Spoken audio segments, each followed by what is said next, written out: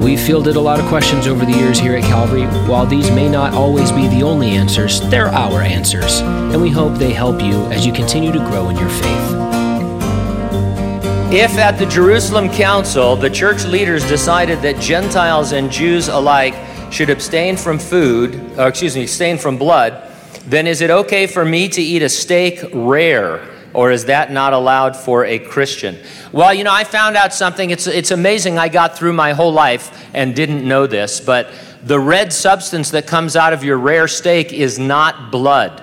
Because those animals, by the time you get your steak, that animal has long been drained of its blood. It's a substance that's called myoglobin. It's a protein that mixes with water and it comes out red. So you're in no danger. I remember my dad, we used to watch him eat these rare steaks and we think, oh, that bloody steak, it's like drinking the blood of a gopher or something like that. Well, I was a kid at the time, so it's not blood. So eat away, eat all the rare meat that you want.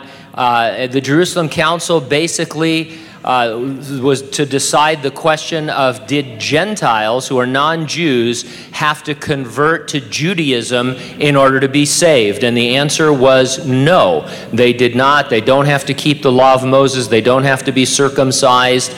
They don't have to keep the Sabbath. Paul would go on to teach that in all of his epistles and make a big deal of it, especially in Colossians. Says, don't let anybody judge you according to holy days or Sabbaths or any of that kind of thing. Christ is the fulfillment of all that. And so anyway, so it isn't blood, so go for it.